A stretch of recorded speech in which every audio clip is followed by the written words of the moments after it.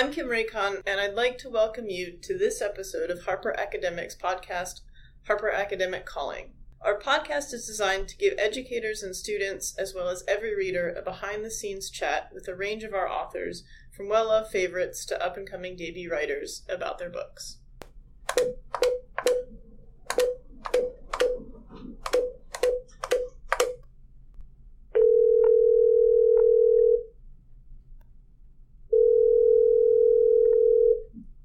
Harper Academic Calling Rebecca Bauman. On January 22nd, 2019, HarperCollins will publish a standalone short story by Sylvia Plath, Mary Ventura and the Ninth Kingdom. Posthumous publications tend to make the news, especially when they're by beloved authors and from the archives. When that happens, often the phrase lost and found is used as a shorthand for important material and intellectual labor done by special collections librarians, curators, catalogers, conservationists, archivists, scholars, and graduate students, folks who often use archival collections and specialize in placing material found in collections into a broader literary and cultural context. In this special edition of Harper Academic Calling, we reached out to Rebecca Bauman, the head of public services at the Lilly Library at Indiana University Bloomington, where some of the Plath collection is held, to talk about the Plath materials, about the amazing work library staff does, and, well, how to talk responsibly about literary collections held in libraries and archives, some of which then become more accessible and available with trade publication, as we have done with Sylvia Plath's Mary Ventura and the Ninth Kingdom. The important and necessary and often invisible work that special collections, archival, preservation, and conservation librarians do, along with the work of researchers and scholars who most often access and use special collections, shouldn't be erased as we celebrate the publication of new, in air quotes, work by a beloved writer. Making Mary Ventura available to a wide audience was never just the work of our publishing company, and we are proud to be part of this text's whole story in American literary culture. Stay tuned after our conversation to hear an excerpt from the audiobook of Mary Ventura, read by Orla Cassidy. Thank you to Harper Audio for making the opening of the story available to our listeners. Mary Ventura in the Ninth Kingdom is to be published in paperback original by Harper Perennial and will also be available as an and audiobook. A forthcoming special edition hardcover is expected in February. Joining us on the phone today is Rebecca Bauman, who is the head of public services for the Lilly Library at Indiana University Bloomington. Rebecca, thank you so much for joining us today. Thank you so much for having me. So I'm wondering if you could start out by telling us a little bit about your job at the Lilly Library. Sure. I basically get to take care of some of the most beautiful and amazing books and manuscripts in the world and just hang out with cool books and cool people. That's kind of the casual version of my job. So as my job title, as you said, is head of public services. So I oversee all of the sort of public-facing functions of the library. Reference, instruction, we teach about 250 class sessions here a year. Outreach, publicity, I do our social media. I also get to curate exhibitions sometimes, but I really think of the core of my job is trying to connect our wonderful collections with the wonderful people who want to use them. Sure. So big public libraries, either in cities and certainly big libraries at research institutions, colleges, and universities throughout the country usually have a huge team of people that help make the collections work for the communities they serve. Research university libraries are pretty cool because they have all sorts of people that most people don't get to see in sort of their day-to-day library use. Can you tell us a little bit about the team behind what makes a great research university library great? The special collections people, the conservationists, the archivists, and the rare book folks. Yeah, I love this question because I think that's one of the things that people don't realize about big libraries is how many hands have touched the material before it is set in front of you on a table for you to do your research or set in front of a student in a classroom. And I'm kind of the last person in that chain, right? I'm often the person who might hand you the book or who might chat with you over email to set up your visit. But some of the people who work on this material before you see it and who you might never get to meet. Certainly, for like, we're going to be talking about the Sylvia Plath collection. Mm-hmm. So a big manuscript collection like that, there are archivists who have organized this collection. Sometimes when we get things there, they might be pretty organized, but other times they might be a mess, especially if it's a donated collection, which is not the case with Plath, but sometimes it is. Things can be just sort of dumped in boxes, not organized in any way, and catalogers and archivists take these items and arrange them in a way that will hopefully usually try to preserve the way that they came to us, right? We don't want to lose any information about how that collection came, but also make it understandable to researchers who are going to use it in the future. So there's a lot of descriptive work with books. Catalogers have to provide all of the metadata, all of the information that you will use to find this thing in an online catalog. A lot of description takes an incredible amount of knowledge and a lot of thought and energy to describe these collections.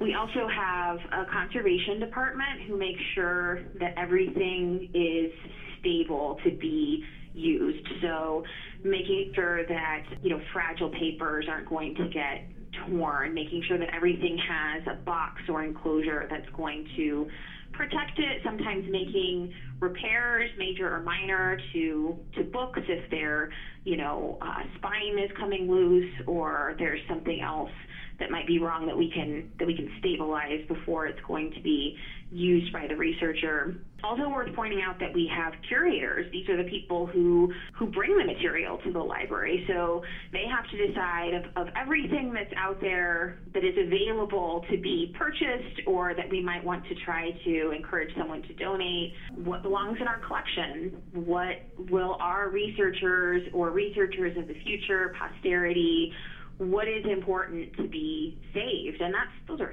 huge, huge questions. People also don't realize the role that booksellers play in these big libraries. Mm-hmm. These are the people who often, there's this kind of like Indiana Jones narrative that we like of rare books, right, is that these lost things. The booksellers are the ones who often really are finding these things out in the world. They're finding it at some, pokey little sale where it's, undescribed, and they know what they're seeing. They know something that is rare and interesting, and they are then sort of bringing it to light, bringing it to the attention of libraries and collectors who might want to bring it into their collection. So this is a whole world of sort of connected book people all doing our different jobs and working together so that then the researcher, the student, the scholar can do the next part of the story, which is how are they going to connect it to other ideas, to other works that are out there, and they're going to tell the story of why it's significant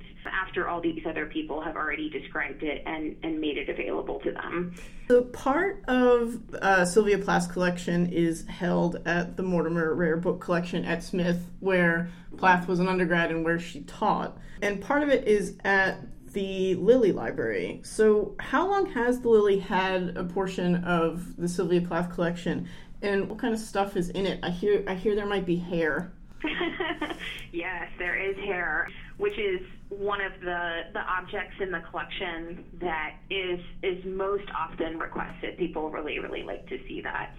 And this is a great question, too, because I think, especially being where we are, right, the Lilly Library is in the Midwest, mm-hmm. and people don't, for better or worse, people don't often think of Indiana when they think of, like, where a sort of great museum or library is going to be. So we get questions a lot like, well, why is this here? What's the Indiana connection? And certainly Plath didn't live in Indiana or anything like that. The first Plath collection that we purchased was in 1961, so this was when Plath was still alive, and she sold some of her drafts of her poetry to a bookseller, and we bought it in 1961 with some of Ted Hughes' material as well, mm-hmm. at the same time. And so I'm kind of proud of the Lilly for seeing, even back then, that she was a very significant poet, and this was worth collecting, because these aren't the Ariel poems. These aren't her best-known work, but they are incredibly rich drafts. She went through sometimes as many as 8 or 9 drafts of a single poem, and it would transform completely throughout those drafts. And then the biggest part of our collection we bought in 1977, and this was sold to another book dealer by Aurelia Plath, Sylvia's mother. And Aurelia, and history must give a nod to this woman, she saved things. She saved cards that Sylvia made when she was just a very little girl, so childhood artwork, diaries from her teenage years, what we would call juvenilia. This is why we have the hair, because Aurelia Plath cut at various points of Sylvia's life pieces of her hair. Some of them are little wisps of baby hair, and then all the way up to this big sort of long chunk of honey-colored hair, almost a ponytail worth, that was cut when she was, I think, 10 or 12, pre-teenage hair sample. So that collection has her diaries from when she was a teenager, her high school papers, her college papers, her teaching notes from when she was at Smith. We also have good sampling of her artwork, which is fascinating. She really kind of always toyed with the idea of being an artist as well as a writer. We also have a good collection of her personal books, so books that she read when she was in college and sometimes annotated, so you can see how she was responding to, say, James Joyce as she was reading him, which are incredible. I love looking at those and seeing, her reading notes. And it's almost like these authors talking to each other across time. So they're marvelous collections, really, really rich and deep, and one of the most popular archives that we have here at the library. That's really fascinating, especially the connection between, her books, what the marginalia that she made. That is somebody can write a story about that in and of itself. Absolutely, and we've had scholars who have gotten really deep into that marginalia. I remember years ago when I was first starting out here, I fielded an email reference question from someone who had been here doing research in the archive and had taken lots of notes, but she had a question about, I can't remember if it was a comma or a period, but it was like one punctuation mark in one note that Plath had written in the margin of her portable James Joyce reader. And, so getting to that level of sort of detail in how she's responding to these other texts and how her writing style is developing and things like that. So one of the things that, if somebody's interested in seeing the materials in the Lilly's collection, is to take a look online at the Finding Aid. Can you tell us what a Finding Aid is and how best to go about reading that online entry? Sure. So a Finding Aid is kind of like an inventory. It's listing everything that's in the collection and giving some sense of what you're going to find when you arrive at this material. And this particular Finding Aid with the Plath collection was created by a woman named Becky Cape, who was a librarian here for many years, is now retired. She was my first boss, so I love her. And it's a very detailed Finding Aid. You often, a lot of collections, you won't find quite this much information, but this one, because it's such a significant collection and we knew it would have a lot of use, we took a lot of time and work to make it very detailed. So you will see a sort of item by item description of what you will find. So you'll see something like box 1, folder 1, and then a list of drafts that are in that folder. And it's usually sorted by material type. So all of the letters are together, all of the diaries are together, all of the artwork is together. And different collections are organized in different ways depending on how they were arranged, sometimes by the person who had them or arranged by how a researcher might need to use them. So the Plath Finding Aid is very detailed and organized sort of by material type and then date within those different types of material. One of the things that I thought was really interesting was obviously the entry for box 8, folder 15, which is the box and folder that contains the Mary Ventura manuscript. And so there are 4 total versions. Is that right? No, it's a little confusing because there is the story that is being published is Mary Ventura and the Ninth Kingdom, and we do have three different versions of that. Although they're really kind of the same draft. It's like one of them's a carbon. There's not substantial differences. But then that fourth thing, the one that just says Mary Ventura, that's actually a completely different short story. So Plath recycled that name. This was the name of one of her childhood friends, and she used it in two different stories. And it's interesting, the one that's just called Mary Ventura is, I believe, an earlier story, and it's a little bit clunkier. The Ninth Kingdom is really quite interesting. It's a fascinating read. And one of the things that is amazing in spending time with a collection like this is being able to see how a writer develops from, in this case, their college assignments, from one assignment to the next, one work to the next.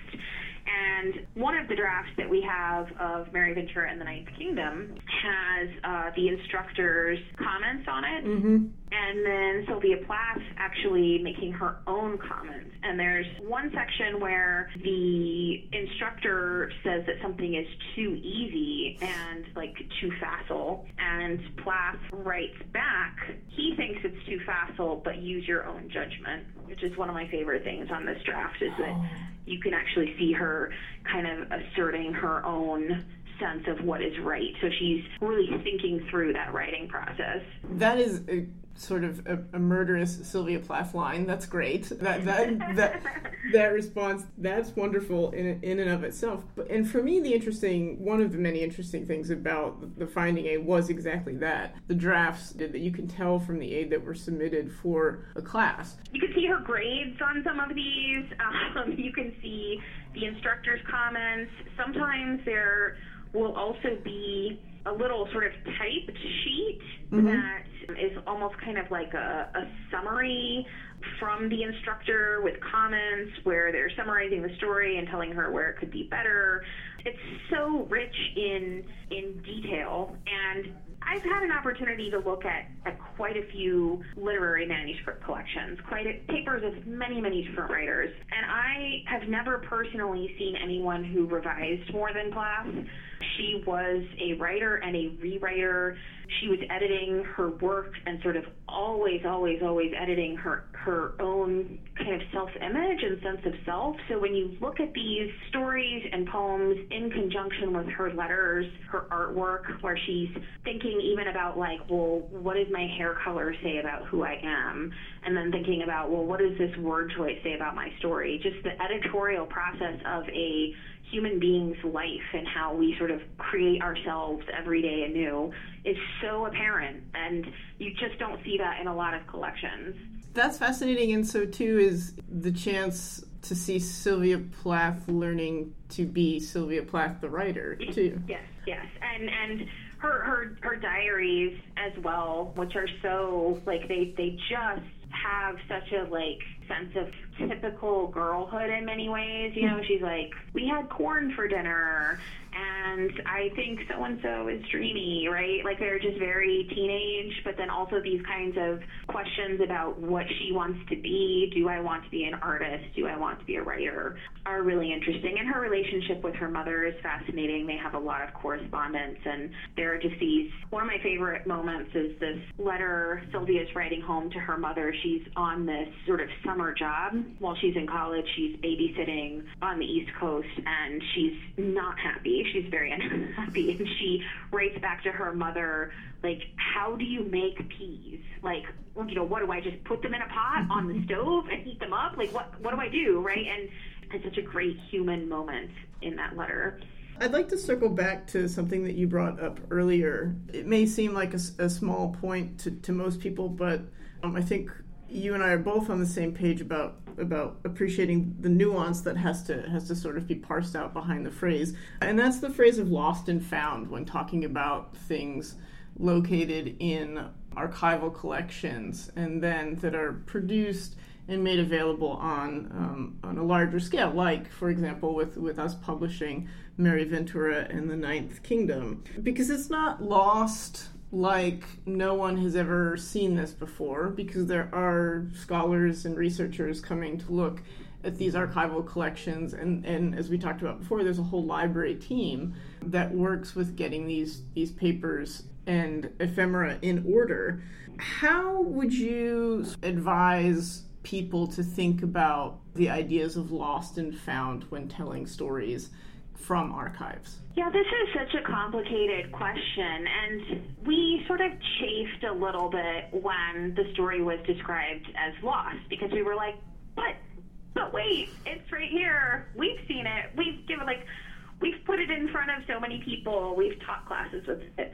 So we have this kind of, instinctual, need to sort of, but wait, lost is not the word. And it's tricky. I just feel like describing something as lost and found oversimplifies the whole process of scholarship and research, which is, as we've talked about already, there are so many people involved. There are so many people who have touched collections, and with the scholar herself or himself or themselves, the process that they go through to make connections to other works, to bring something to light, to realize what they're looking at and why this is important and why it needs to be brought to the larger attention of the world is a complicated process that being reduced to sort of I stumbled upon this in the dusty archive and now I've found it is not quite right. So I think, however, the point that we would really like to drive home at the library is that there are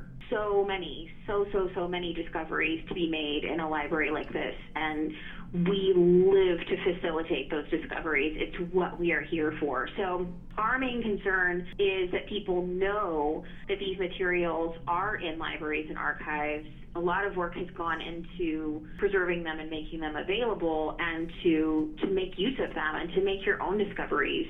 I have no question that there are things in this building that no one has ever laid eyes on that are very important. Not every collection is described as well as Plath is.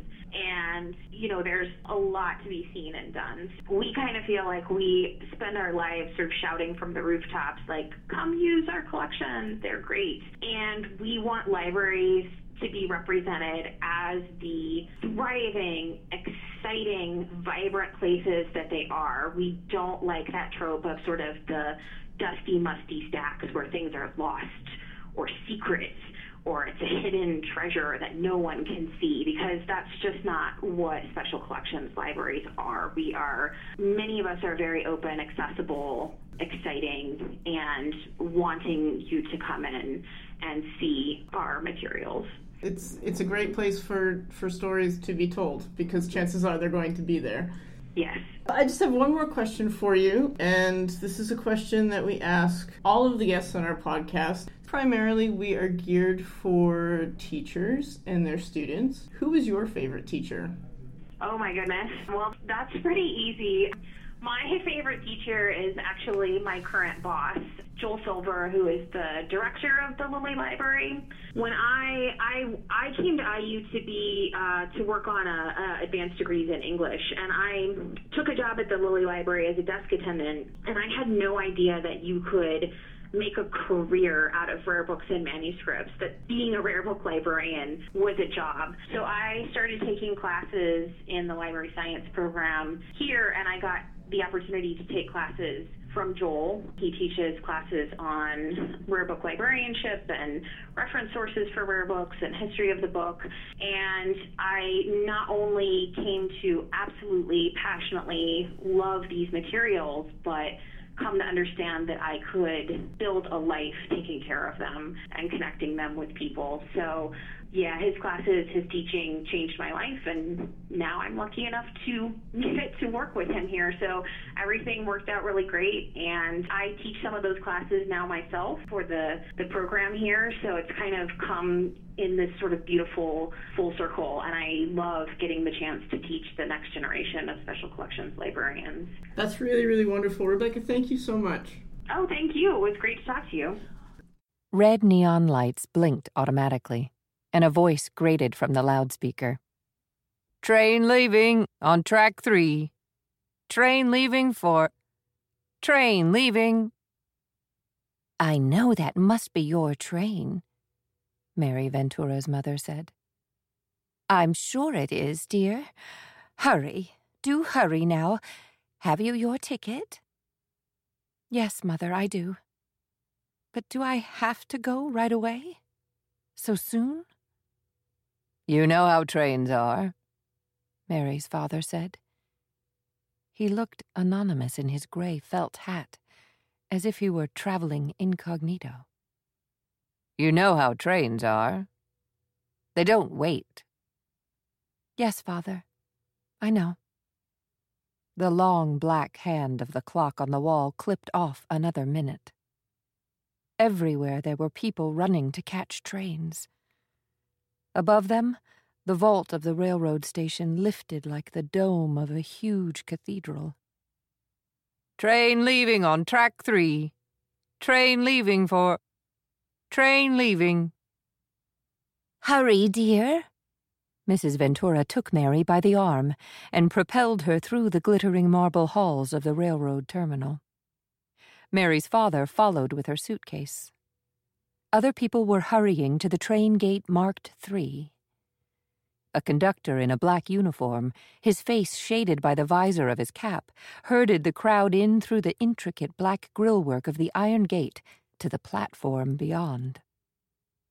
Mother, Mary said, halting, hearing the colossal hissing of the engine on the sunken track. Mother, I can't go today. I simply can't. I'm not ready to take the trip yet. Nonsense, Mary, her father cut her short, jovially. You're just getting jittery. The trip north won't be an ordeal. You just get on the train and don't worry about another thing until you get to the end of the line. The conductor will tell you where to go then. Come now, there's a good girl. Mary's mother tucked a strand of gilt blonde hair up under her black velvet hat. It will be an easy trip. Everyone has to leave home sometime. Everyone has to go away sooner or later.